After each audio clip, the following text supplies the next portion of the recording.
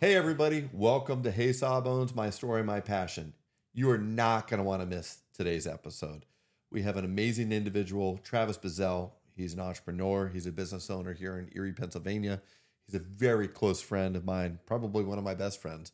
And this is going to be an exciting, pretty much take the training wheels off and put your kids to bed too, because this is definitely not your typical PG version, but we're going to keep it as clean as possible, and we're going to have a lot of fun. So stay tuned.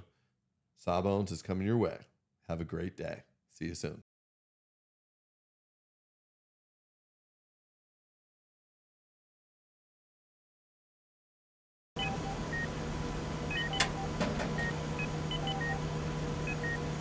All nurses to the nurses station.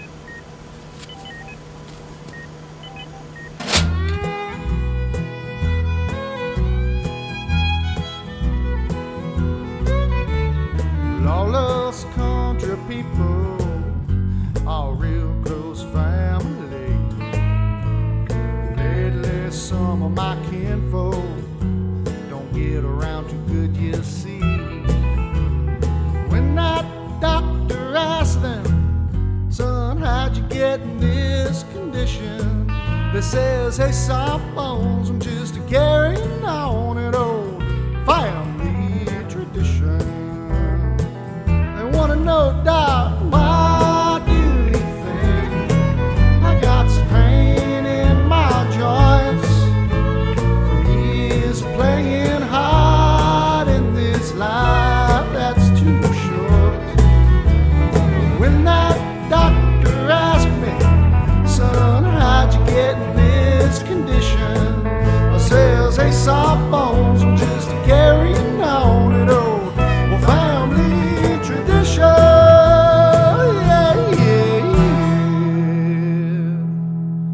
Tell me all about it, Doc.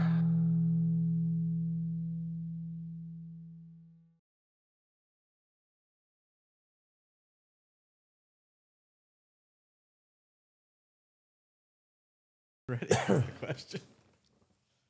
Might not be able to air this one. Welcome to Hey Sawbones, My Story and My Passion. I'm Dr. Ryan Molli, orthopedic surgeon, entrepreneur, business owner. I'm the cutter of bones. Most importantly, though, loving husband and father of 3 young boys that keep me, I think, getting older every day, but loving life. So this is really the story, kind of behind the scenes, the bare bones version of what makes me tick, both professionally and both personally. And we bring a guest on each week, and this week I'm super excited for this guest. He's not only a very, very close friend, but a business colleague of mine, Mr. Travis Bizzell. He is a wonderful individual. He owns Orthopedic Solutions. It's a DME, durable medical equipment company here in Erie, Pennsylvania. We met probably back in 2015, 2016, something like that. But he went to Gannon University. He played baseball there. He was there from 2006 until 2010. He graduated with his Bachelor in Science in, what was your Bachelor in Science in? Biology. Biology, yeah. So without further ado, Travis Bizzell. So thanks for joining me, buddy. Yeah, man. Thanks for having me. Of course. I feel like we've done this once or twice in a different setting, but Yeah, but we're going to keep this fun. Keep That's it good, lighthearted. Ground rules, okay? There really aren't any ground rules, okay? When we do get to the question and answer session, you do have the ability to kind of veto one question I ask you if you want to. okay. Right? Okay. But if you feel confident, you can answer it. So let's get down to this. So Travis, the way I like to start all these off is just a brief intro about who you are, kind of where you grew up, your story, what brought you up to this point. Sure. So, Travis Bizzell, co-owner of Orthopedic Solutions, born in Erie, Pennsylvania. So, born and raised here. Went to high school here, went to Collegiate Academy, graduated in 2006. As Dr. Molli mentioned, I'm a baseball guy. I went to Gannon, got my bachelor's degree in biology. And, my plan the whole time was to go to pharmacy school. That was the mission. So all through high school, I worked at the Giant Eagle Pharmacy on think it was the Summit Town Plaza. I think it's now changed. Were you a location. pharmacy tech? I was a pharmacy tech. I was too. I didn't know that. Yeah. So So you got sick of going 5, 10, 15, 20, and you said, I can do more? exactly. Okay. My thought process was, no digs out there. I got some friends who are pharmacists. But no, really, it was kind of like that was my journey. And it was like, Gannon had the 2+3 program that I had fumbled my way out of because I like to have a little bit too much fun in college with my roommates. Not you. I know, right? So I got to this place where I had just pot committed to finish my bachelor's degree, and I was going to do the post-bac program at LECOM. And during that process, a really good friend of mine, we had traveled to State College to take the PCAT, which is something that I don't even know is required anymore. But think of MCAT, but for pharmacy. And just did not go well. And I knew at that time, and really it was more just me not taking it seriously and not preparing, that I knew that I was going to have to, wasn't for me, right? I didn't take it seriously. It wasn't something that I was really passionate about. And so I was fortunate enough to get a phone call. So, I mean, I'm not kidding. Months before I graduated from Gannon, from a good friend of mine, Kyle Altier, who was just a guy that I knew from school. And so we had kind of run in similar circles, and he's like, hey, do you want to get into med device? And I'm like, what? Like I had looked at pharma sales and, just things that I kind of had always felt like I had more of kind of that gift of gab, and that was probably going to be more suited for me than being in the back of a pharmacy. So people that know Travis Bazell know exactly what he is talking about with that gift of gab. All I do is talk. So I'm like, yeah. And honestly, and you know this, I'm an orthopedic surgeon, and like in that world of, med device sales and things like that, I didn't even know that was a thing. Like I had no clue. It wasn't something that was on my radar. It was something that kind of like, it's like all good things, right? It's like how they happen. And it kind of hit me. And we had a mutual friend, Derek Giancola, who I've become very close with. And he was kind of helped me through this process. He was a product manager at the time with the company that eventually I went to go work for. And so where I met my mentor, Russ. So Russ is kind of a big figure in my life at that time. And although he's not with us anymore, still to this day. So I get this interview and they're like, hey, you're going to go to Southern California, Irvine. I'm like, never even been out of Pennsylvania. So it's just such a like, did you have to get a passport for that? Or funny. This is actually hilarious. So the company it's a DME company, so durable medical equipment, but mostly focused on spine. So spinal bracing, cervical collars, like those sort of things. And so they sent me a collar and they said, hey, like do some research. Like we want a sales pitch. And I was like kind of nervous. I'm like, I don't know anything about like C-spine protocols, cervical collars, no clue. And so I go, my first flight ever. And I was not like a very traveled person in my life to this point, right? I'm like a broke college student trying to make it and not burden my parents.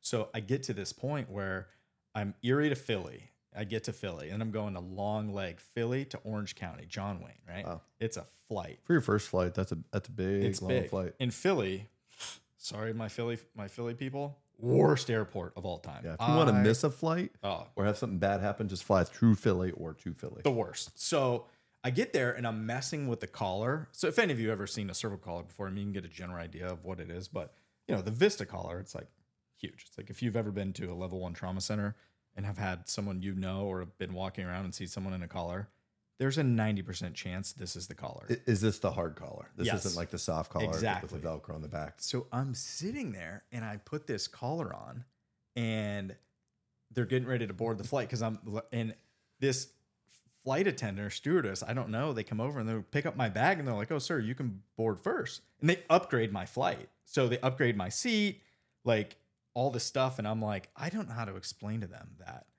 I have this collar on. I'm not actually injured. I'm trying to just demo this and feel this out. But now I'm so far into this. I feel like George Costanza at this point, Yeah. like running with his like. Did they upgrade you to like first class or anything like that? I don't remember like Let you board the plane? specifics. I got in the plane first. I think I did get like a roomier seat. They brought me. Yeah, it was like a whole thing. But I felt like, remember that episode from Seinfeld? Oh, yeah. Where like he's carrying like his electric scooter and he's running down the street. That's what I'm like, I don't know at what point the charade ends, right? Because I feel horrible. No, you're committed and you kind of go till the very end. So this is like, oh, it's got to be 6 hours. I don't know. It was the longest flight of all time. And I'm sitting there in this thing like, I can't fall asleep. I can't do anything. My mouth is dry. I'm nervous. You kept it on the whole flight. The whole flight. So I finally land and, they help me off. They get my bag. I'm like, I'm like scoping the people around me. How long do I have to wait? It's more like Batman though, because you're turning your whole body, right? I finally like get to like the Uber stand and I like take this thing off and I'm like, and I'm like, I just feel like my head just falls into my body because I've been wearing this thing forever. So were they like trying to like spoon feed you or anything like that on the plane? No, thankfully not. But I will tell you this. I told that story at my interview, killed. And they said they'd call me and let me know. Within 3 hours, I got a phone call and got the job offer. So they were like, they were totally in on it. Was so funny. But so yeah, I mean, there's a lot more that goes into that. And it's not, just quite as like, linear as I just described it. But you went to Chattanooga, right? Yeah. So I went to Chattanooga. And so prior to that, when that interview process, I'd met, so Russ Pierce was his name, and he's just, powerful guy, right? Like just the way, just he's contagious, right? His like energy, his enthusiasm, like I think a lot of things that you and I share, right? And a lot of the people around us, like it was just his sense of urgency and like his vision and his passion to just want more and do better and go big and just go and build and build and build. And he just like, he really believed in me and like, he really saw something in me. And so not to say that, I think you grow up and, but outside of like my parents, right? Like my mom, my dad, always really supporting me and, giving me that confidence to like, go talk that talk, walk that walk and do that. It's not as easy as it looks, right? So like there is some natural charisma and just the ability to flow a little bit, but it's not just like, there's a sense of purpose to it, right? So it's like there's people who believe in you, there's people that rely on you, there's all these different factors that like I didn't learn until much later in my life, but like as I'm going through the motions initially, like this is like where Russ comes in, and he's like, it's like my dad, my mom, they kind of got me to this point.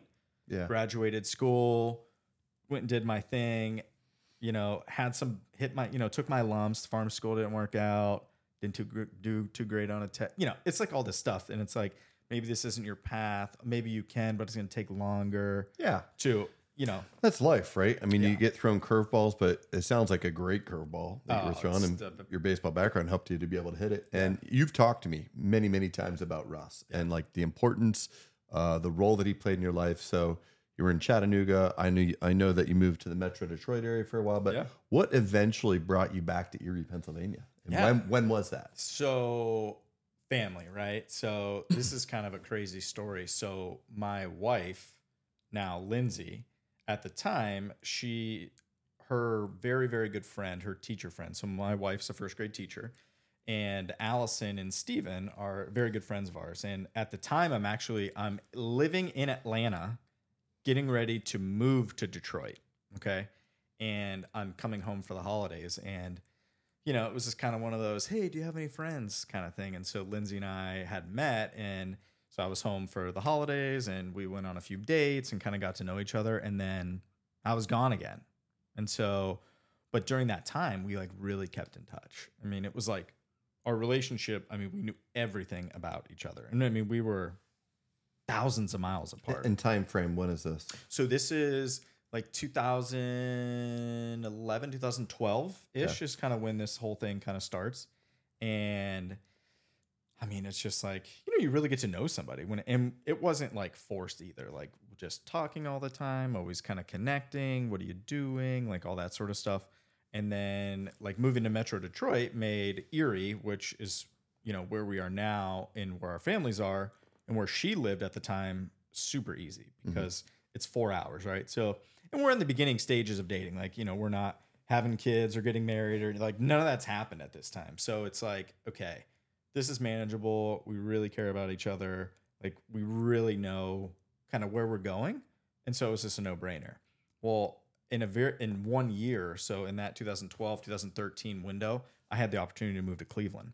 So one of my best friends, Adam, who you've met, lives in Cleveland, and it's like an absolute no-brainer. It's like, you got to do this. So I moved to Cleveland. Now I'm only an hour and a half, and I'm just kind of kept inching your way back to Erie. And it's that's like a magnet that's pulling you. It's so funny because everyone says that. And it's like, my eventual plan was, like, I loved all the places I lived in, like that big city and the hustle bustle and like that whole thing. But now that I'm home, I wouldn't have done it differently. Like, I'm fortunate and thankful that it ended up the way that it did. But, initially Lindsay's plan was to come to Cleveland. And so she had a job interview, got a job at a great school in Cleveland. And like, we're pot committed to Cleveland. We're close enough to the families. We can make this work. Sure. And so at the time, anyone that's familiar with like Erie, Pennsylvania, like there's a big like teacher short, like big, huge thing contract. She gets laid off in Erie. And the Cleveland thing made a ton of sense, right? Well, like a couple weeks before she's going to make her decision to come to Cleveland and she and I are going to create this life together, she gets called back to her old job.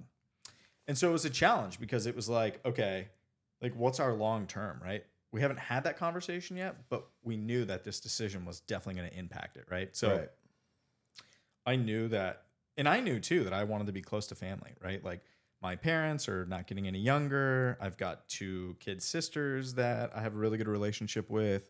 At the time, Lindsay's brother, who I became very good friends with, was in town. Her parents, her grandparents, my grandmother had been ill and, had come, back to live with my parents. So there's like all of these things. And it was like, you know what? I made the decision so that she didn't have to. And I was like, take the job in Erie. We've done it for how many years now? Another couple of years is not going to kill us. And I'm going to posture and position myself to create this territory to where Erie makes sense. And then there had to be an introduction with Tony Fatika, right? Yeah, this story is even crazier. So my partner now, Orthopedic Solutions, the company that he and I own together, I'm in Cleveland, right? So that transition happens and I'm getting ready to make the move back to Erie. I convinced this company that I'm with that Erie, Pennsylvania is the perfect center location for a territory, which, by the way, folks, it's not. So it's not. Like, it's just so, right? I mean, I got to try. There's the hub that I had from like a sales perspective. You got to think I'm going to Pittsburgh, Cleveland, Columbus, upstate New York. Like, that makes no sense. You would want to pick the area where if you're going to be home, you can go do a bunch of stuff, right? I mean, Erie, it didn't make sense, but sales guy and sold him on that. So I go back home. I get a phone call. My mom has a stroke a few years earlier and was totally fine. She's good. And she was having these hemifacial spasms. And Ray Sekula is a neurosurgeon at the time at UPMC. I'm very friendly with him. Great guy, wonderful doctor, wonderful surgeon, just really, really good guy. And he's doing a follow-up after he does this special procedure on my mom. And I get this phone call. He's like, hey, Trav. I'm like, yeah. Dad, everything okay? Yeah. Hey, listen, I'm here with Dr. Sekula. I'm like, okay. He's like, he needs his brace. I told him you're the Aspen guy. And he kind of laughed and said, no, seriously, he's the rep for Aspen. You have exactly what he needs. And I'm like, get out of here. And he's like, no. So he calls me and he's like, hey, you need to meet this Tony Fatika guy. There's this company here that he works for and he needs this brace. I need this special brace. You got it. You need to get it to him. Get it figured out. Sends me Tony's number. I call Tony. Within 20 minutes. Hey, Dr. Sekula's called me. Here's who I am. Oh, I kind of know who you are. So his son and I had a couple funny run-ins with various girls that we may or may not have dated the same people. And so, but love his son, Anthony. But it was just funny how we kind of knew each other. And so I meet Tony and we're talking on the phone and he's like, yeah, absolutely. Like, get me it overnighted. We'll expedite it, get the patient taken care of. And that's me and Tony, right? Sense of urgency, get it done, take care of it. You guys clicked. We clicked instantly. And he goes, hey, we actually have a dinner tonight with all of the ortho neurosurgeons for UPMC Hammett. Can you make it? I'm like, well, I'm in Cleveland right now. What time's the dinner? He's like, in an hour and a half. I'm like, well, I'm about an hour and a half away. Let me throw on a suit. Literally left Cleveland, jetted right there, went to the Bayfront Sheraton, met Tony, go through this whole thing, and we end up like converting like all of whatever other manufacturers they were using on the spine side to Aspen, the company that I represented at the time. And it was like the rest was history. Like Tony and I went from there, developed this relationship for years and years and years, and it just built, and we got to know each other like on a business sense, on a personal sense, our families. So what year was that when you officially moved back? So when I officially moved back, so I'm trying to think, I think it was like 2014. Okay. Because my wife and I, so Lindsay and I got married in 2015. So August 1st of 2015. And so we had moved into our home in June of 2015. And then 2 months later got married. So it was like as we say, actually, I got that from Russ, squeezed 10 pounds into a 5-pound jar. That was like that. We usually use other words for that. But yeah, exactly. We won't use that for this podcast. So I guess that leads me to my last question before we kind of move on to the next segment. Sure. But, this is about the time that I'm moving back to Pennsylvania. I was in Metro Detroit for pretty much a decade. I did my residency there. Moved to Columbus for a year, did a fellowship, then was back in practice in Metro Detroit for 4.5, almost 5 years. Yeah. Made the trek back to Erie, Pennsylvania. Yeah. And do you remember the first time we met? I do. So 2017 actually was the timeline. And so at the beginning of 2017, so Tony. But I was back in 15. You were back in 15, but we didn't meet until 17? Correct. Okay. So Tony had got a jump start. So Tony starts Orthopedic Solutions, right? And there's a various, arrangement that is set up. But, Tony starts Orthopedic Solutions. He brings on his son, Nick, who is running with them. And Nick is involved in Orthopedic Solutions. And so Tony and Nick and Lori, his wife, is doing all the billing and, all the, admin stuff. And so, Orthopedic Solutions is now kind of becoming more robust and starting to grow. And where Tony and Nick, it's like, okay, we need help. And Tony has always been like, we need to do something together. We need to collaborate. We need to do this. We need to do this. And so finally, like end of 2017, he's like, hey, there's a lot of people looking, to have this conversation and do this kind of stuff, but he'd be the one to tell you. He's like, you're the guy. You're the person that I want to run with and be involved with this. And I really want you to come and do this with us. And so I took that leap of faith and trust Tony and know, the caliber of person that he is and all the people around him and the team, and knew that, I could provide some value and, hopefully, continue to just help the company grow. And so I did. And so we're on and we're kind of talking about, 2018. So January 1 is my first day, but it's like Christmas time. That day kind of sounds familiar to me as a pretty important day for myself. And this is where we're going. There is kind of just like a mutual colleague between us and Tony and, you, and he's like, you got to meet this Dr. Molli guy. And so, this is so new. Like Tony and Nick really, like they really helped me in terms of this business model was so different from what I was doing. Manufacturer side. This is, spine only. This is, hips, knees, elbows, wrist splint. It's boots, it's ankles. It's all of these extremity things that were never on my radar.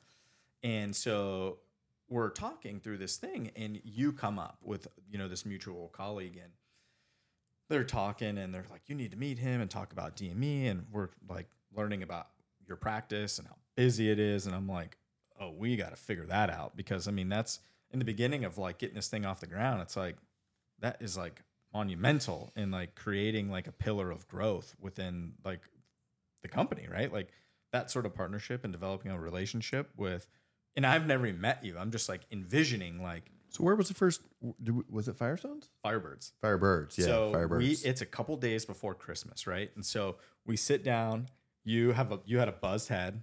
I think you were wearing like a 3/4 that you had a hat. I want to say, well, I know it wasn't Ohio State, but I felt it was like something like red, gray, Wisconsin. That sounds weird, but you came in and it's so funny because you just are like totally different like now. Like I don't know what it was, but and we sit down and we're talking about this whole concept of immobilizers versus range of motions, and we're talking about the benefits, and like I could see the twinkle in your eye where you're like, that kind of makes sense. And you're like, there's another company that a vendor that with the group I was with before, it could be turnkey, but you and Tony, I kind of like you guys, and it seems like it's a good fit personality wise. And we're like, okay. And we leave and, have a good Christmas, yada, yada. Tony and I are like, hey, we did the best we could, and, hopefully it works out. And then it's like a couple days after Christmas and you call and he's like, hey, no, Brandy. I think you had Brandy call us. Probably. I typically tag somebody. He's a delegator, guys. So she's like, hey, Dr. Molli made his decision. I'm like, all right. He's like, you guys are in. The other guys are out. Awesome. Start January 3rd. I'm like, dude, that's in like a week. She's like, yeah, I know. And Tony and I are scrambling. We're like driving all over the place, like getting walkers and canes. Like, we weren't prepared to be like, you're seeing 50 people on Monday. It was like, but you made it happen. Made it happen for sure. But that was the motto, right? It was just like, we figured it out. We made it happen. What do I always say? Where there's a problem, there's a solution, right? And you just like, get on your horse and you ride and you make it happen. We never say no, right? Like, and I know it's just like, I'm learning in life now there are certain things, but it's like, you never turn down an opportunity, right? Like explore the opportunity. Yeah, when opportunity knocks, I mean, you have a couple options, right? Yeah. You can open that door, or you can wait for that knock to occur again. And oftentimes that knock's going to not come again or not come for a while. So, and I'm a firm believer in, you make a decision, you move forward with it. I can't stand paralysis by analysis where you go, and if it doesn't work, you pivot. And you change. It's so funny though. I'm just like reflecting on it now as we're sitting here, but like that time, like, and I'm a newbie to this, a lot of this stuff too. Like the sales game and the dialogue and the sales cycle, and I can do that. But this new concept of service, and not service in terms of building a relationship, but service as in like actually servicing a patient, like fitting, like this more like clinical approach. Like I like without Tony and Nick, like in the beginning of that, like really like, helping with that like transition and like making like that work for, it was a lot. So, but we got through it, and then we continued to grow. But it was just so funny that now like later in life and after all these years. Yeah. It's been since that initial relationship started, it's over 5 years, 5.5 years, which is wild 6 years to think about. So, well, hey, we're going to go to the next section, which is kind of the Q&A section. Okay. So, ground rules there. First of all, we got to do a beverage break. Oh, absolutely. Okay. So I'm going to be the first to apologize. We were going to do some Buffalo Trace, but I didn't have the correct ice cubes. And I'm a firm believer, if you're going to do something the right way, you got to do it the right way. You can't skip steps. And, I was listening to a podcast the other day. I got to give props to it. It's actually an orthodontist. It's called Orthopreneurs. And one of his podcasts, the title of it was something that I totally believe in. And I'm kind of stealing this motto. Okay. It's the way you do anything is the way you do everything. Right? So if you're going to take a shortcut here, it's probably going to bleed over into another part of your life where you're going to take a shortcut there, right? Sure. Like if you're not going to do it the right way, you're probably not going to do it the right way with other aspects of your life. So I think you know me long enough. So we're going to do the Buffalo Trace. This is not the last time that we're going to probably be sitting in front of the cameras together doing a podcast. Unlikely. So I promise you, next time. But this time, I've got a special treat for you. I'm going to hold you to it. So we're going to do kind of one of my favorites, which is Old World Red. So this is a Amarone Massey. It's a 2017. It's chilled perfectly. So we're going to drink that. I expect nothing but the best. So while we go to the Q&A section.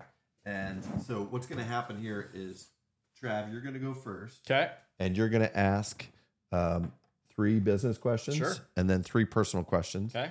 I do have the ability, like we talked about earlier, to veto one of those if I don't feel comfortable. But once you use your veto, you're done. It's over, right? So I have to answer. But, I've gotten through a couple other episodes of this, and I haven't had to use any vetoes. So, All right.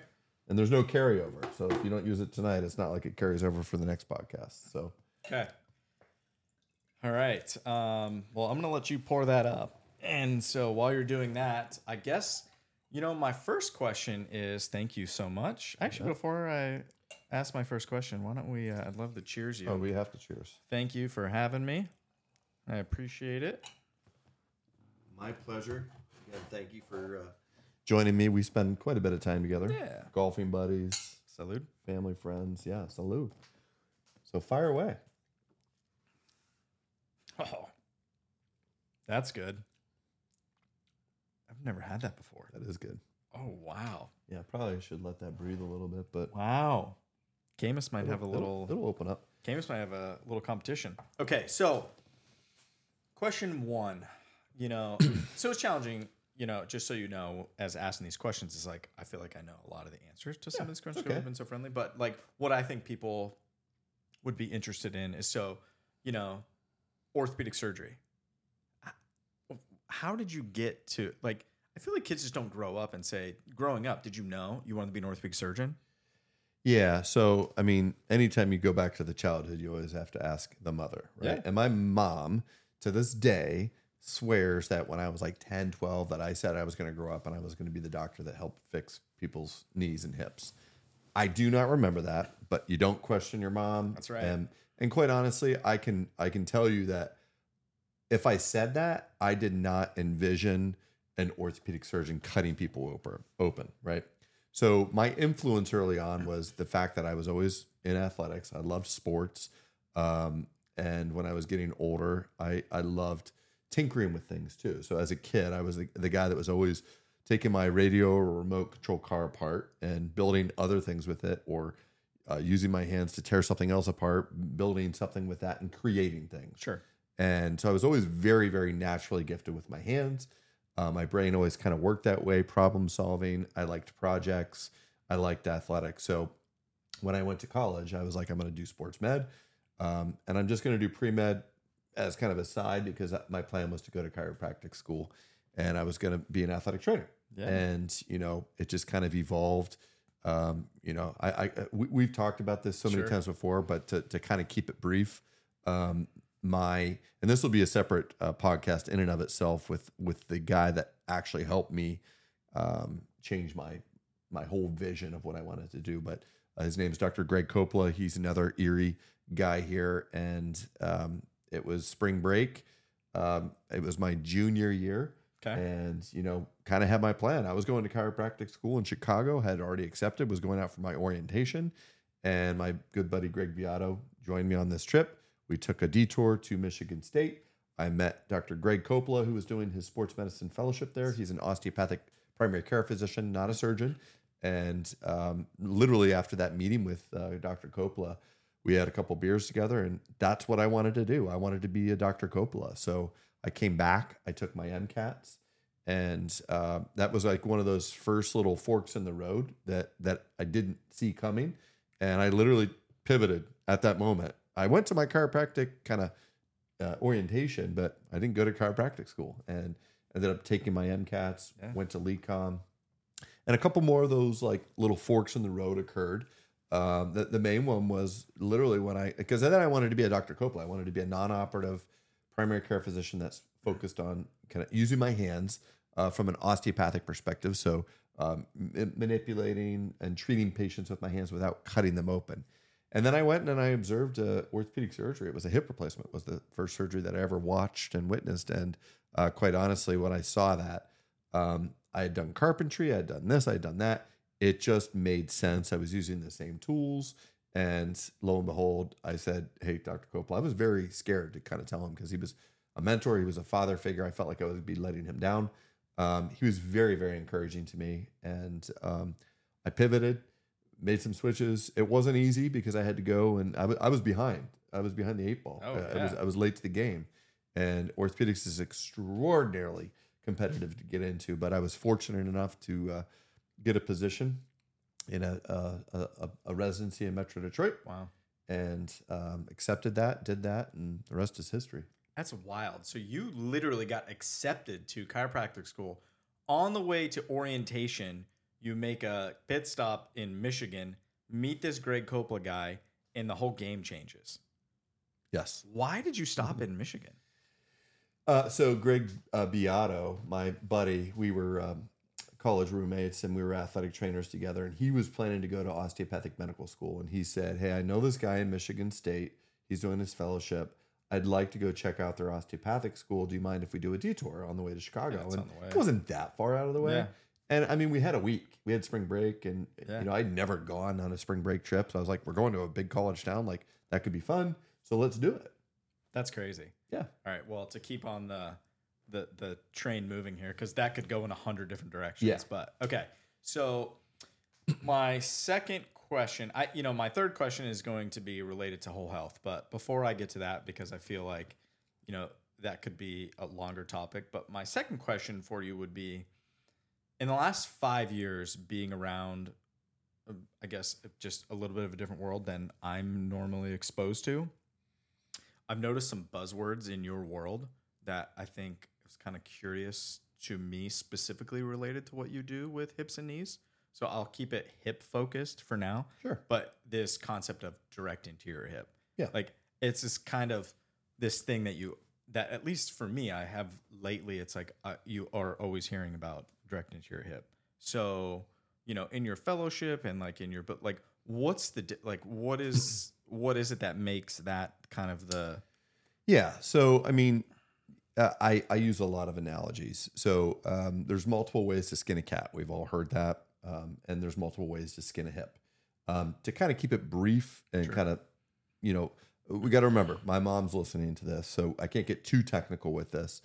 Your mom's maybe going to be listening to this. My boys may listen to this. But there's 3 ways to do a hip replacement. What I would call more traditional approaches, there's what's called a posterior approach, where the patient's lying on their side and the incision is on their side into the buttocks area. It's kind of at an angle. There's also what's called a direct lateral approach, same kind of positioning, patients laying on their side, surgeon standing behind them, incision kind of on the side of the hip. Both of those approaches cut significant and very big, powerful muscles. The posterior approach cuts the biggest muscle, most powerful muscle in the body, the gluteus maximus muscle. It also detaches a group of very important muscles on the backside of the femur called the short external rotators. Both of those surgical approaches, and when you're cutting those muscles and detaching those tendons, creates inherent hip stability. It's a very easy approach to teach. It's a very easy approach to learn. It's the first approach that I ever learned, and most surgeons learn in their residency and training. So that's why most guys do it. On average, these percentages always change, but I'd say right now it's about 50%. Had you asked me 10 years ago, it was probably 80% of the surgeons did that approach. Wow. Second approach I learned was called the direct lateral. Again, laying on their side. It cuts the most amount of muscles. So it cuts the gluteus medius, it cuts the gluteus minimus, and those are what we call the rotator cuff muscles of the hip. So when you stand on one leg, your hip's going to go out to the side when those muscles have been cut or detached from the bone. And you got to remember, at the end of the case, we got to sew all these muscles back together, which is essentially like trying to sew 2 uncooked hamburger patties back together. It doesn't work well. You put the suture in, it cuts through the muscle. And then you're trying to attach the tendons back to the bone. You're having to drill holes in the bone to reattach it. Whereas there's a much better way of doing this, which is called the direct anterior hip replacement. Most patients that know me or come to our practice come a lot of times because of that. They hear that there's this guy that does this. And I was very, very fortunate to learn this early on because this was not taught in residencies back in the late 2000. I graduated in 2010, and it just was not something that was being taught. Sure. So I picked a fellowship where this was going to be offered because I knew it had a lot of potential advantages. It's very different. Patient lays on their back during the operation. The incision's up in the groin area. And the best part about it, we don't cut any muscles. We don't detach any tendons. And at the end of the case, all of the muscles go back almost like a spring-loaded mechanism to their original position. And the patient's recovery is significantly quicker. They have very little use of a walker or cane. Most patients with a traditional approach, maybe a couple weeks, 3-4 weeks with a walker and a cane. These patients, maybe 3 or 4 days on a walker, maybe 3 or 4 days on a cane. Some never use a walker, some never use a cane. The biggest advantage, though, is that the hip is inherently very stable, in addition to a quick recovery, because you haven't to touch those muscles or tendons. So it's easy to do the operation when you're doing the other ones because you cut so much that everything's kind of sloppy. Well, that's a bad thing after surgery because then the hip can be sloppy. And the highest dislocation rate is with a posterior approach. It's anywhere between 5 and 10% in the literature. That doesn't mean that high volume, really good posterior approach surgeons have a 10% dislocation rate. Sure. But that's the bell curve. That's the average. Okay. Whereas direct anterior hip replacements, knock on wood. Okay. I've done over 5,000 direct anterior hip replacements. I have yet to have one with a primary approach. Primary means first time hip replacement. With the current implants that I use and the current technique that I've used, 5,000 with 0 dislocation. So that doesn't mean it can't happen. Yeah. I've had revisions, which are big, redo, complicated cases, which have dislocated. That is a totally different animal, but 0 primary hip dislocations. And that really was the game changer when I first started practice in Detroit because no one, and I mean no one in Metro Detroit was doing it. I was the first person that kind of brought it there, which they always say you never want to be the first person. You definitely don't want to be the last person. I was a very, very early adopter, but I knew it worked. Yeah. I trained under Dr. Keith Barron at Joint Implant Surgeons in Columbus, Ohio, where I did over 200 as a fellow.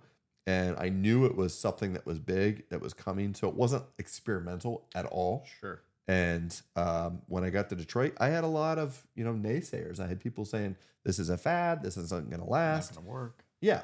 And, I was a trailblazer and it was challenging because I had a lot of people that were doubting me, that were kind of poo-pooing me and saying like, this is, and as we got more efficient with it, I mean, we started doing it quicker and quicker and these patients did phenomenal. Yeah. So it was a game changer. So, and I don't want to go out of format here, but 2A to that question would be, and I've never asked you this and I'm always curious and just hearing you talk about it is it ever contraindicated? Like, is there someone you wouldn't do a direct anterior hip on? Yeah, so I would say 99% of the time I do a direct anterior. There's been a couple instances where I didn't. One would be if they have, previous hardware, right? Maybe they fractured their hip and they had a DHS, which is a plate and screw construct on the side of the hip. Yeah. And you would have to make an incision on the side of the hip to get that out. Okay. Not a lot of advantage to make a separate incision there and then come to the front. And then the other thing would be for very, very large patients that have a very large belly that hangs down over the front where the incision is going to be. Previously, that was more of a contraindication for me than it is now. I, as you probably are aware, 3 years ago, I changed the direction of my incision from a vertically oriented incision to a horizontal or what we call a bikini style approach, which has significantly reduced the amount of wound complications and infections. So we made that change. And so I don't really remember the last time I didn't do a direct anterior because of the patient's size. It's usually because of some other extenuating circumstances like retained hardware that I have to take out. And it doesn't make a whole lot of sense for me to be making multiple incisions. And those patients are generally more debilitated too. So they're not going to see the functional advantage of doing this where I'm not cutting muscles because they're already using a walker. Yeah. Right. Interesting. Okay, good. Well, thank you for that. Yeah. So lastly, on the professional side of things would be, so I'd be remiss not to bring up whole health, right? So the concept of, you had gone, through all these changes, chiropractic school, I was an athletic trainer. I'm going to be a, internist who's going to focus on, this whole new, and now orthopedic surgery, practicing in Metro Detroit.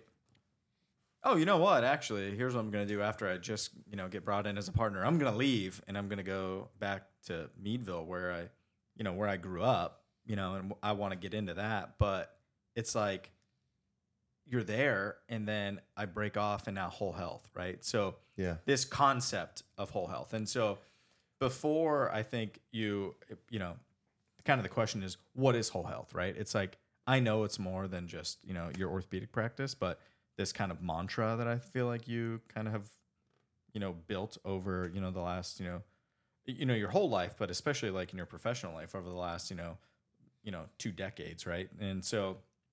And before you answer, I wanted to just put this out there because it's so funny how your vision works. Is Lindsay the other day, my wife, says to me, she's looking at a logo of something and she goes, wow. I go, what? She goes, that looks like the whole health tree. And I'm like,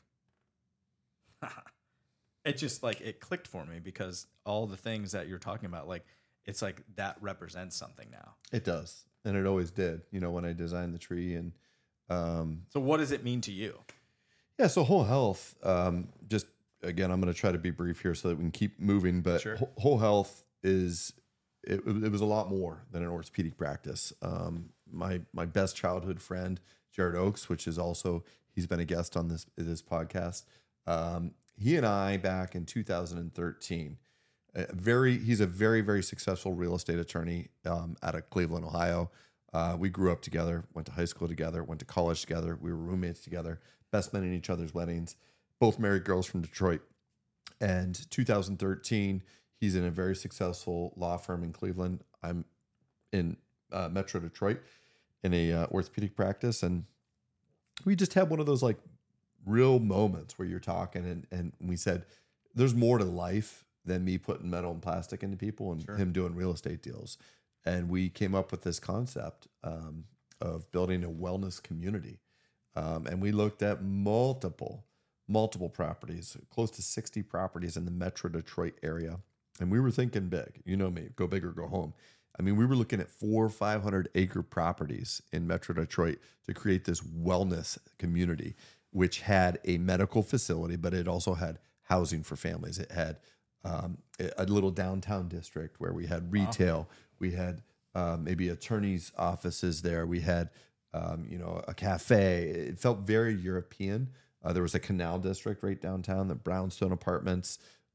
We had a family garden. We had a preschool focus there, but it was education on wellness. We were the property that we actually decided upon was right next to a Metro Park in Metro Detroit. Oh, okay. And so we literally had a site plan drawn out. We were going to venture capitalists, angel investors, trying to look to raise funds to do this because our project budget was close to $300 million. Okay, I don't have anywhere near that kind of money sitting around to do this. So neither him nor I were going to be able to self-fund this. Yeah. But then we had Complete Care, which was the medical side of things that I was going to kind of be the director of. Yes, I was an orthopedic surgeon, was going to continue to practice as that, but it was more than just orthopedics. It was nutrition. It was there was a spiritual component to it. There was the mental, emotional component to it. So he, about a year and a half, we fast forward, we pitched this to several people. Sure. A year and a half into it, we invested a ton of time, a ton of money into it. He gets a new job offer with a new firm in Cleveland. I end up getting a job offer and moving to Pennsylvania after I just became a partner. That's a conversation for another day. And it kind of fizzled, right? Sure. But there was still this passion, this vision. And, I came to Meadville. I practiced for a couple of years in the practice that I started with. The fit wasn't right. And I decided that I needed to do this on my own. And I broke out and I literally started my practice from nothing. And it was just me. And I said, I asked Jared, Jared, are you okay if I use the name Whole Health? And it was originally Whole Health Joint Replacement Institute because that's all I did. I was starting to just do hip and knee replacements. And Dr. Phil Frendette came out of retirement and joined me. But it was this focus on much more than just, hey, your hips are arthritic, your knees are arthritic, let me put a new hip or knee in. It was, how do I get my patients well before that, right? So how do we change their habits? How do we, the way that I always kind of explain it is if I had this ball of clay, how could I create the most ideal patient to do a hip or knee replacement on, right? So it would have nutritional aspects, it would have spiritual or emotional aspects, it would have, if you're a smoker, we got to stop smoking aspects. If you are a diabetic, maybe we don't cure your diabetes, but how do we get your diabetes under control? How do we lose weight? All these things, instead of saying you're too heavy, sure, lose weight, you smoke, stop smoking, you're diabetic, get that under control and come back and see me. All right. I wanted to be able to do that and help those people do that and then be able to do the surgery. So it's like, it's the full package. Whole health is a mantra. It's the full package of wellness. And it just happens that, we do surgery as well. Nice. All right. Well, so, and I know that we're just eating up time here because that's what we tend to do. We'll fly a little through the bit. personal stuff. Yeah. So, okay. So I guess my first question for you is in terms of, so, I mean, how you got here as an orthopedic surgeon, right? But, Yeah. you know, you don't get here without the support of the people around you, right? And so, you know, someone who I've gotten to know over the years, very fortunately, your wife, who is a saint, by the way, just so that she knows that. Definitely. She's a saint. And so, like, you guys meet in Detroit. And so, like, at what point, so you guys meet, you go on your first date. At what point are you like, I'm going to marry this woman? Yeah. So, you know, when I first moved to Detroit, I was so focused on what I was doing. Sure. And, you know, I had talked to a couple of my buddies, co-residents. One was an ear, nose, and throat resident. I was just like, listen, how am I going to meet somebody here? Because I am so laser focused on what I'm doing. I don't have all this extra time to go out and meet somebody. And I didn't have the desire to like just go out and go on 30 million dates. And so I did something that I never thought I would do. And I had to keep it from my parents, obviously, because it was kind of embarrassing to me at that time. I went online. My buddy Patrick encouraged me, goes, go online. You know, go on eHarmony. I'm like, that's what my parents would say. That's what people do. And then they leave their husbands or wives for this person and move to Pensacola, Florida. So, you know, my buddy Patrick and I went out. We had a couple drinks. And the next thing you know, I woke up with my laptop. No, that being said, I went on Match.com. And I literally went on 2 dates. Both of them happened to be Greek girls.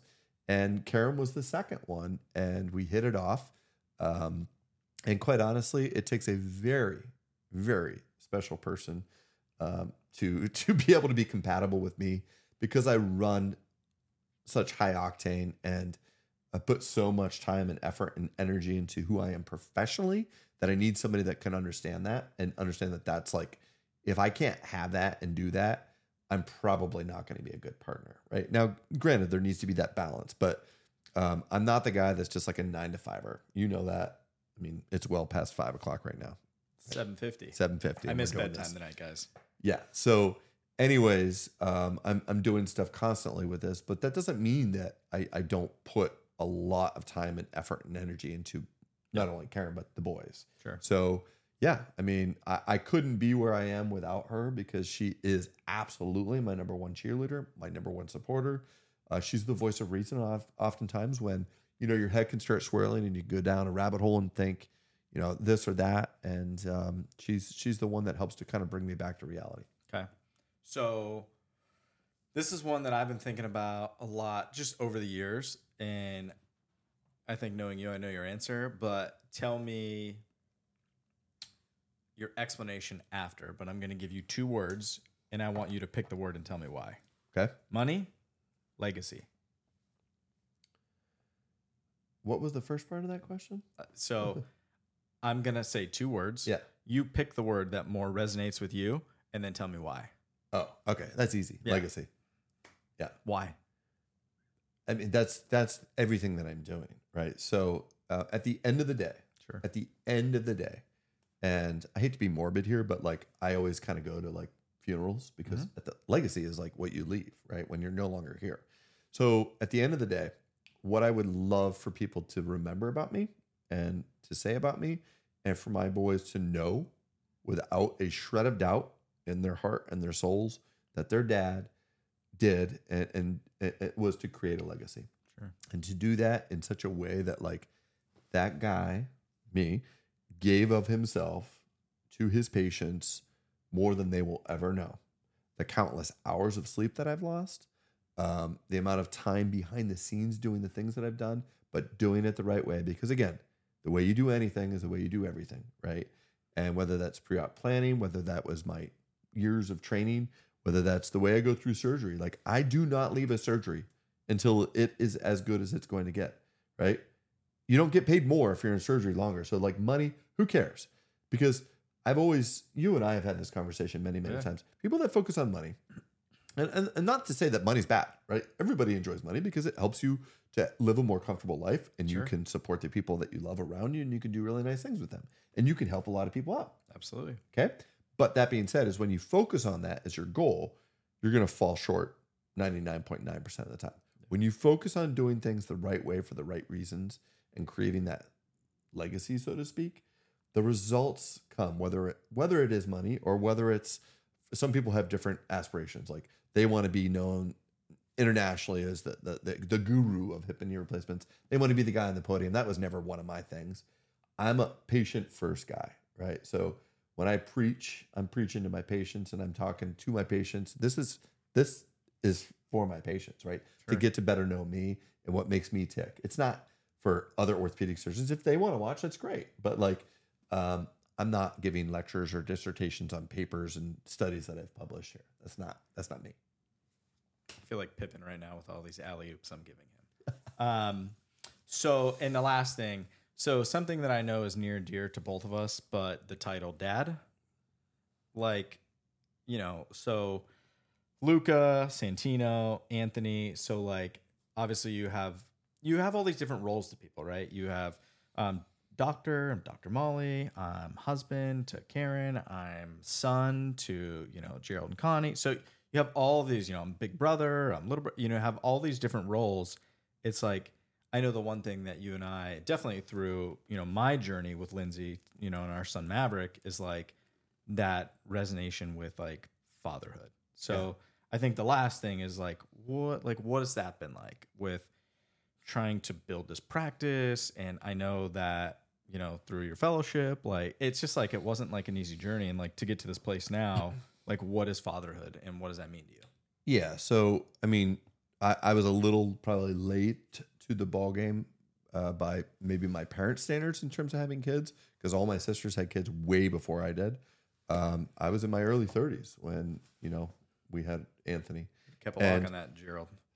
but it was the right time, right? Because I wasn't ready to be a dad when I was a resident, and we had Anthony when I was in my fellowship, and it was the right time. Sure. And you know, the first couple of years of your practice are way more challenging than probably any of your years of residency or fellowship, because you have no security blanket anymore, right? Like you're out there on your own. And fortunately, Anthony was young enough that I could dedicate the time and energy that I needed to then. And I still do, but now I make it a very big point to when I'm home, I'm home.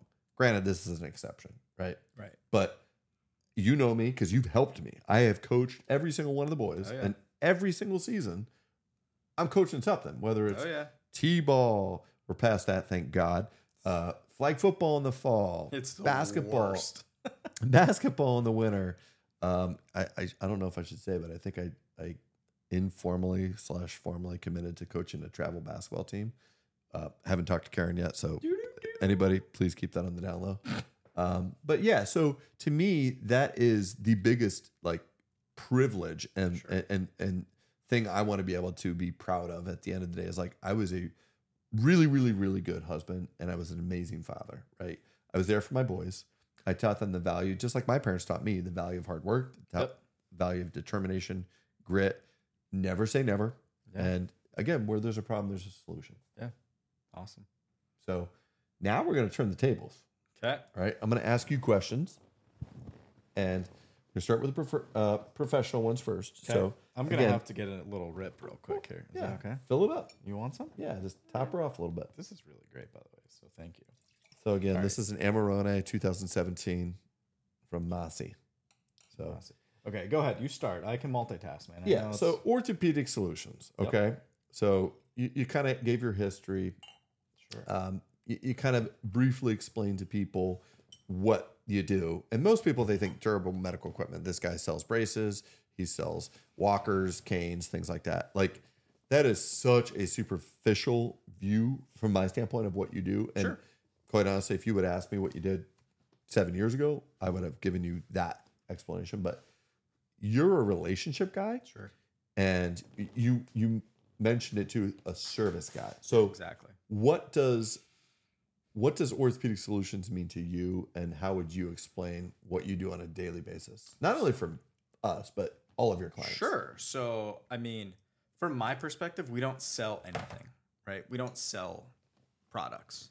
We sell service. And so, you know, I think our whole group, like the first thing is it's a team approach. Like it's not anything I do or Tony does specifically, or it's like, it's it's like we're a symphony and we're in unison. And the number one objective is to create a situation in which the patient gets the most efficient and effective service as possible. So, I mean, that means a number of things. The turnaround time, like, this whole concept of, this sense of urgency thing. That is, if we were a White House and Orthopedic Solutions, a pillar that held up the roof would be sense of urgency. Nothing waits till tomorrow. I mean, and even Tony, when, we talked about this in the beginning, I mean, this concept of on call. I mean, we're a bracing company, folks, and 24/7, 365, you're not going to find a time when there's a physician who's in our referral network who needs something who doesn't get it no matter when it is. Is that a standard of care for DME companies where you have an on-call? So it's a gray area, but I believe it should be, right? I mean, and most of that is translated to the certain contracts you hold with certain vendors. And so different facilities that we service in terms of like trauma call and things like that. But for me, it's like Orthopedic Solutions is, it's that. It's like your whole, like what you had said earlier is like, where there's a problem, there's a solution. It's like, we are the solution to everything. And I know that sounds kind of like braggadocious or maybe a little bravado, but it's like, there's nothing that we can't do. I mean, it's wild to think like some of the boots or some of the humeral splints, like the modifications that like the team make. It's crazy, like to see what comes out of these labs and things that were so like culture shock to me. Like not like in like a, oh my goodness, but I mean, some of the things that like I've seen Tony come up with, and it's like, oh, I would never have thought of that. But where there's a problem, there's a solution. It's a size 8 foot, but the circumference of their calf is 30 inches. It's like, and that solution is Orthopedic Solutions. You got it. It's just like there is no obstacle that we can't overcome. Yeah. And the other thing in terms of like the service side of things is like I just want to make sure that the the physician has a good experience. The less phone calls you get, the better, and quickly and effectively taking care of the patient in most efficient manner, but also like giving them like the time to make sure that if they don't wear this orthotic device for whatever ailment they're facing, if they don't wear it, it's definitely not going to help them. So if we don't do the best job we can to ensure the viability of the wearability of it, doesn't matter. So it's not like we're not in the business of fitting. We're in the business of servicing patients to ensure that they get what they need and they're happy with what they get and they're going to use it. So kind of going in line with that, like Yep. I know how many times you've kind of gone out of your way to take care of one of my patients personally. Yeah. To keep it light. And you can veto this if you don't want to. We're obviously not mentioning any names, but like, Sure. Can you let's keep it fun. Can you give me one of the most uncomfortable situations you've ever had while working with Orthopedic Solutions? Yeah. And doesn't have to be one of my patients, but just yeah, I mean, listen, for the kiddos at home, put your earmuffs on because oh gosh, we try to keep it fairly PG. we here. do. But listen, there may or may not have been a ball sack that was exposed. I think jeez. purposely. Okay, no. So I was fitting a patient. Oh my goodness, You you're asked. going there. You asked. Okay, so you asked, and here's what I happened. did. I may veto my own question. That is what it is. So We yeah. call it a scrotum. So you listen, scrotum, ball sack, whatever. It's like, Oh gosh. and this is, I mean, happened not to me. Where's the edit button? Several times, like over the years, but I have experienced it as well.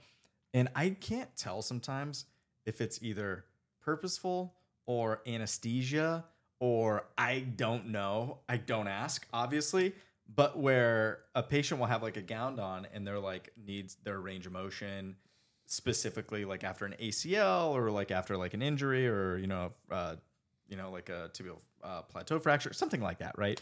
And you get this call and you're going to get him a CPM potentially for, that rehab after, and you're going to put him in this brace and just kind of like, why is that guy maybe showing me his scrotum? It's so awkward. And it's like, no, there's no way. And you kind of just pull the gown down and you like look back and it's like it's back up and you're like, no, that was definitely on purpose. And there really is nothing else to say because they're kind of awkwardly looking at you.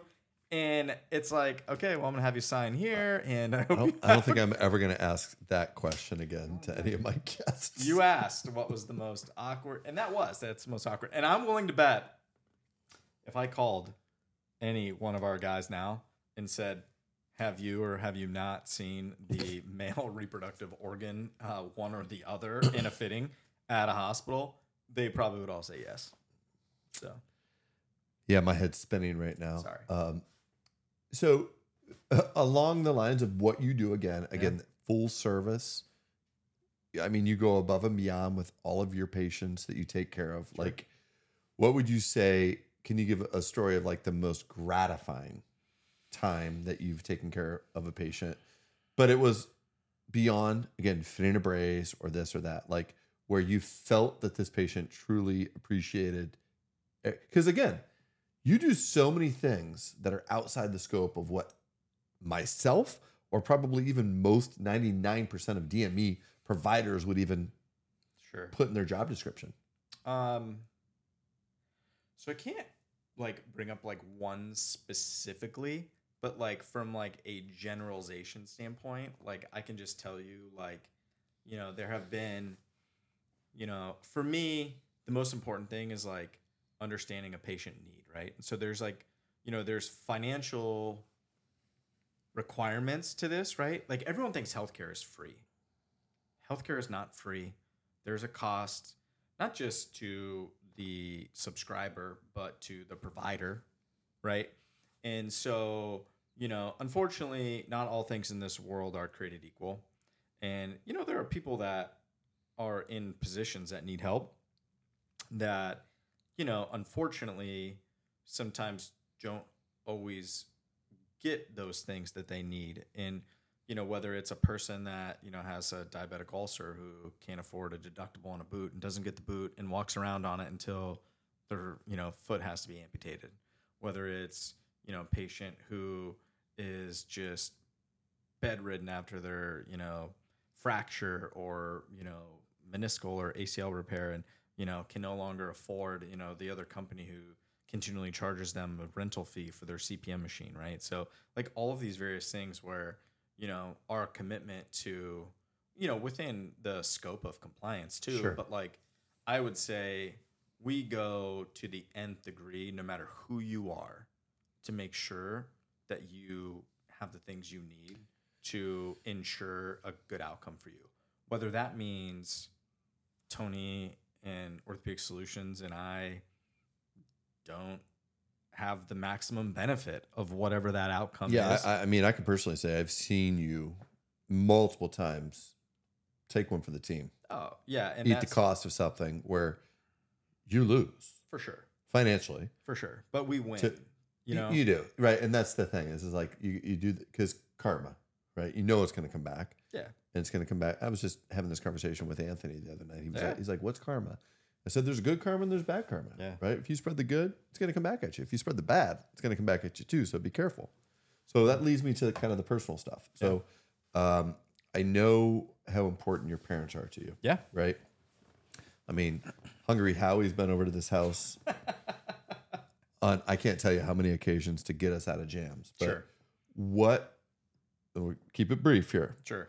What is the most important lesson that your mother and the most important lesson that your father taught you over? So I'll start with my mom. Unconditional love.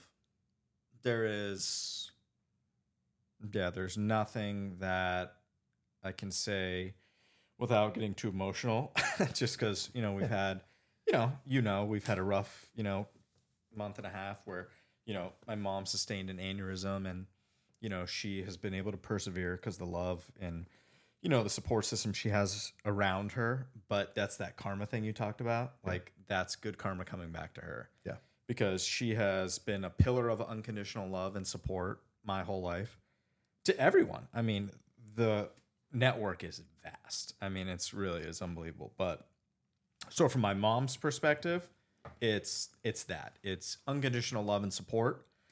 And, my dad, there are so many. One less. One quality. One quality. I know it's hard with it's Howie. so hard with my dad. And my dad. He's like the best guy I know. The best quality about my dad.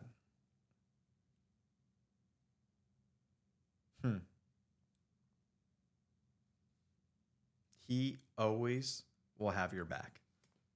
It doesn't matter what I'm running into, a burning building, an angry mob of people screaming at me, that dude will have my back. No matter what. I definitely know your dad better than your mom, and I can attest to that. For sure. I mean, that guy's been over here on like a moment's notice in the middle of the night to help with the sewage ejection pump. And that's the thing is like, if you're with me, he has your back. Yeah. So. But I can see both of those qualities in you. Yeah. For what that means. Thanks. Like you definitely, your parents taught you well. Appreciate it. I've seen the unconditional love, but I've also, like, you've had my back on multiple occasions, and true friend. Hey. Salud. Okay. Yep. So next personal question. We'll try to keep it light here. Yeah. Thank you. Yeah. Favorite, if you were on a desert island and you had to have one meal and one drink for the rest of your life, what would it be and why? Oh, man. Mine would be chicken wings. I was just going to say, is it weird that I know yours for mine? No. If it was like I'm on a desert island, my last meal or what? No, you're eating that for the next 40 years. Every day. Brisket? Okay. I love it's not like brisket, macaroni, cornbread, collard greens. No, it's just one thing. Brisket. Okay. Lean. And you can protein. put like a sauce on it. What kind of sauce would you have? My dad's homemade au jus. This dude smokes a brisket and makes sauce out of I don't even know what it is. It's unbelievable. And it's in a mason jar. And if you tuck that away, I would be totally fine. Yes. And what are you going to wash it down with? Bourbon. 0 questions asked. Yeah. Bourbon. You get no ice on this desert island. Fine.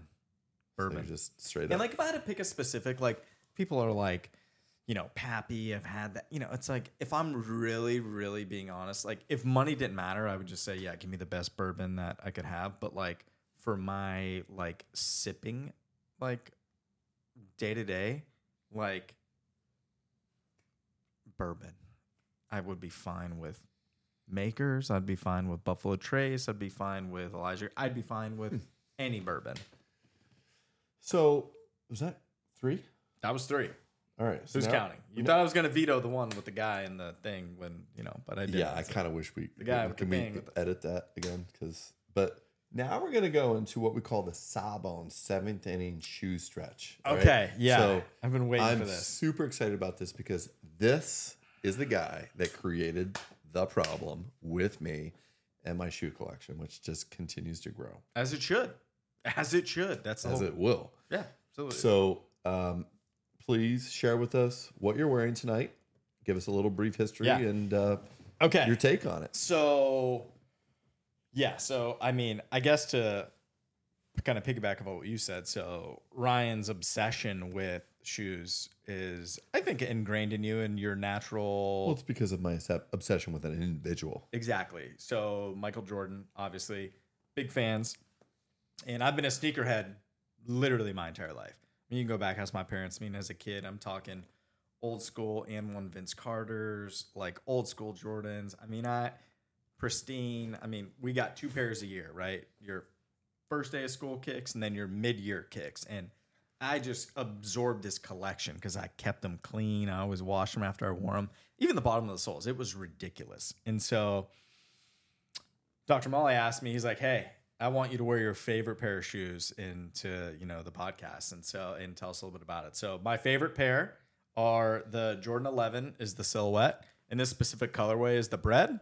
So what's not to love? What does bread mean? So black, red, right? So essentially, Chicago Bulls colors, but bread is kind of the acronym associated with any Jordan silhouette that's black, white, and red. But for me, it's like growing up, it's the 11 is the silhouette of the Space Jam shoe, right? And so iconic photos. I mean, you've seen Michael Jordan with his goofy tongue jumping from you've seen him just doing crazy stuff and looking and going, that's it, with that high black sock. You've seen it. Everyone has seen it.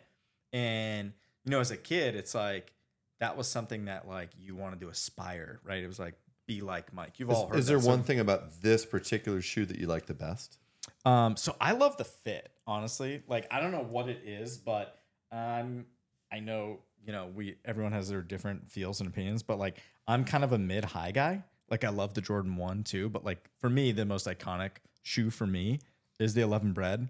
And the other reason this shoe means so much to me is, I have a son, and the first pair of shoes, like when I found out we were having a boy, was Christmas time. I mean, you remember this, right? I mean, I got everyone in his family, all the boys, everyone got the 11s. They retroed.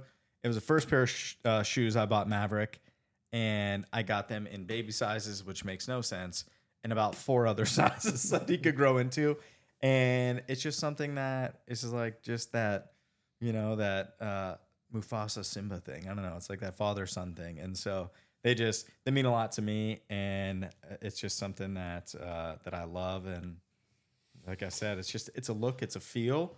And you got the feel, you got the look, man. And I'll tell it's you, Jordan. like, you It's definitely were the guy that got me. So I've always been a shoe guy too. I've always been a basketball guy.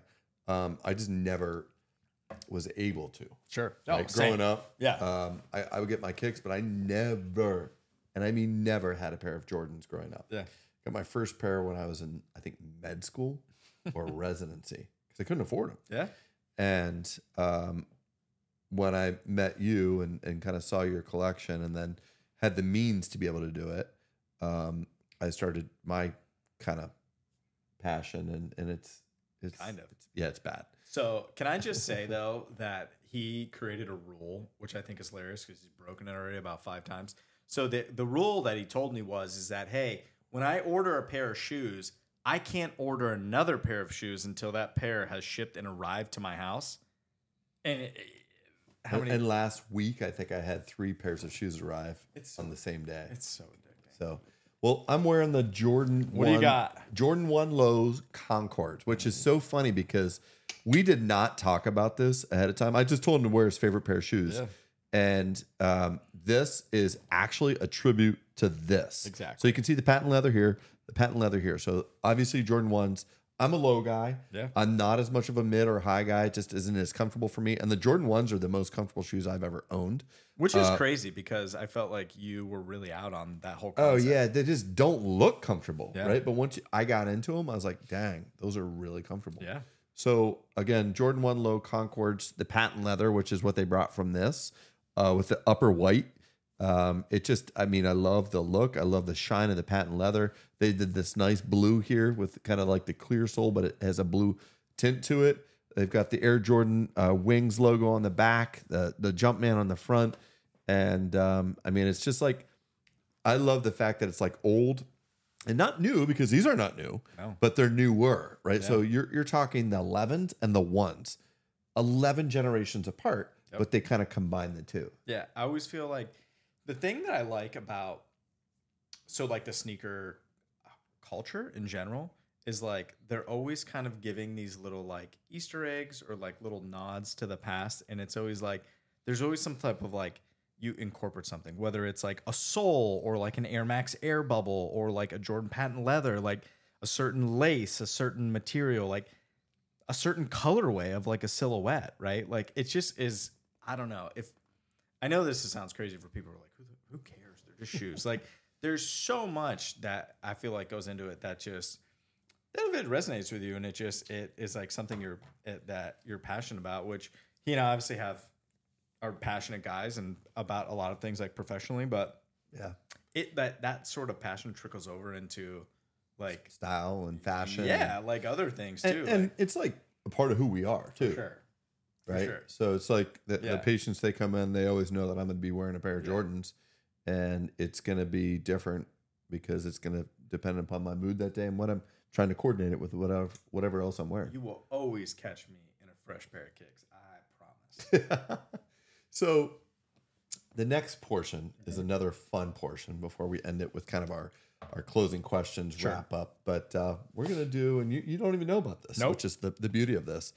It's called the Sawbones Challenge. Okay. You know me. I'm super competitive. Arm wrestling? I have to find something that I can win at. Okay. So what time is it? It is 8:18. Oh, perfect. We still have daylight. So we're going to go outside. Oh, God. We're going to go outside. We're going to hoop it up a little bit. And I'm vertically challenged, for those of you who can't tell, by if me you having want to. I'm going to give you the choice. Okay. All right. Previous episode, we did a 3-point contest, which I think that's probably going to be your number one choice, because the other one's going to be a dunk contest. And we will adjust the hoop if you want to, but I'm going to leave it up to you if you want to. Yeah, no, obviously I can't. Folks, let me explain this to you. I can't dunk, okay? So. Even with these kicks on? It's not how that All right, so we're 3-pointing it. Yes.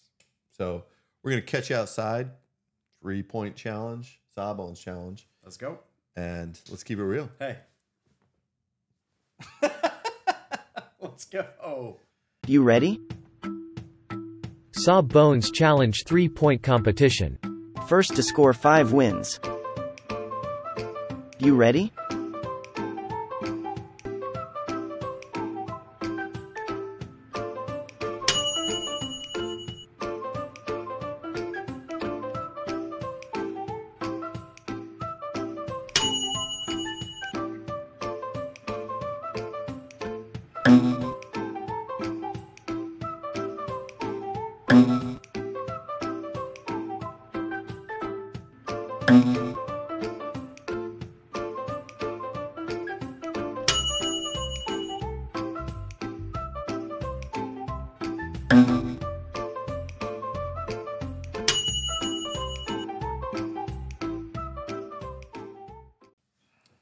Okay, so in closing, Trav, do you have any questions for me? I always like to kind of end it with, where do you see yourself in 5 years, 10 years, 20 years, both personally and professionally?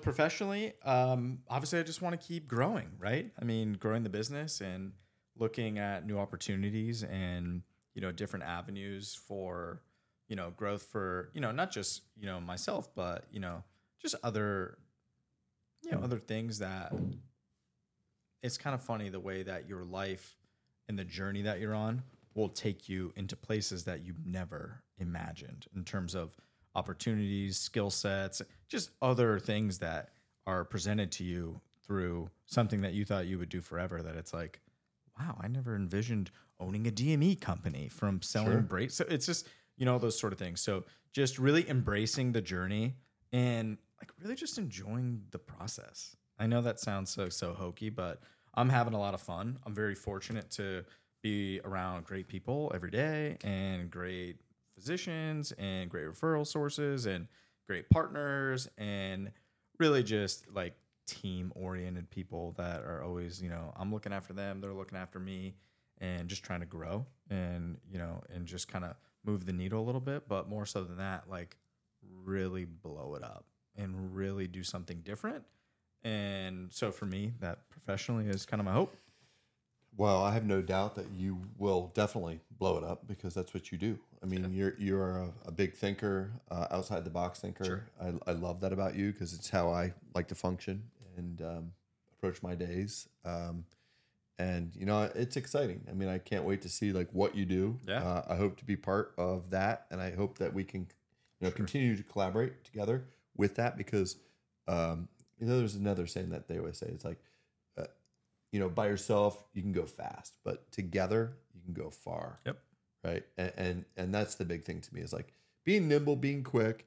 That's the beauty of having a private practice and kind of being your own boss. Sure. But you got to find like-minded people that are going to be able to do this and be along for that journey. So similar to you, like I love the process, right? It can be painful. It can be tedious at times, but I love the process of growth, thinking outside the box, we have so many projects that we've discussed that I'm really, really excited to eventually be able to kind of like bring to the world. But, let's keep people hanging a little bit. Let's keep them hanging. On the edges of their seats. right. And hey, Trav, once again, thank you so much.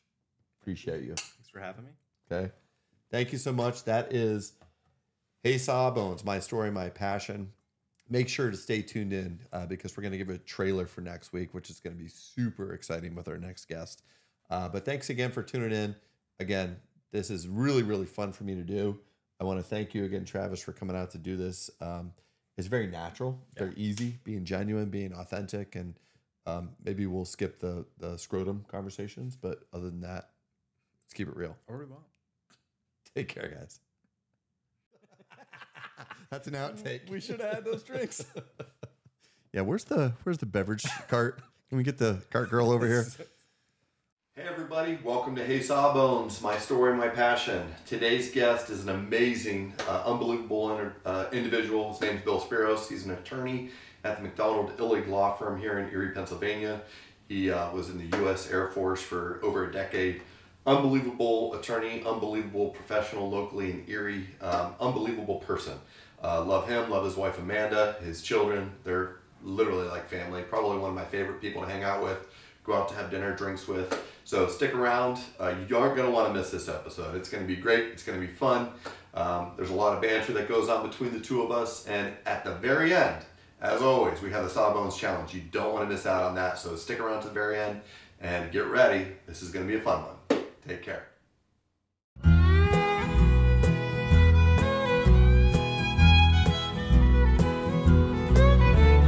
Well, I have loved some fishing in the outdoors where I'm free. It's where I spent my time before I hurt my hip and my knee. When that doctor asked me, son, how'd you get in this condition? I says, hey, Sawbones, I'm just carrying on an old family tradition. I wanna know, Doc, why do you think I got this pain in my joints from years of playing hard in this life that's too short? When that doctor asked me, son, how'd you get in this condition? I says, hey, Sawbones, I'm just carrying on an old family tradition. Yeah, yeah, yeah. Tell me all about it, Doc.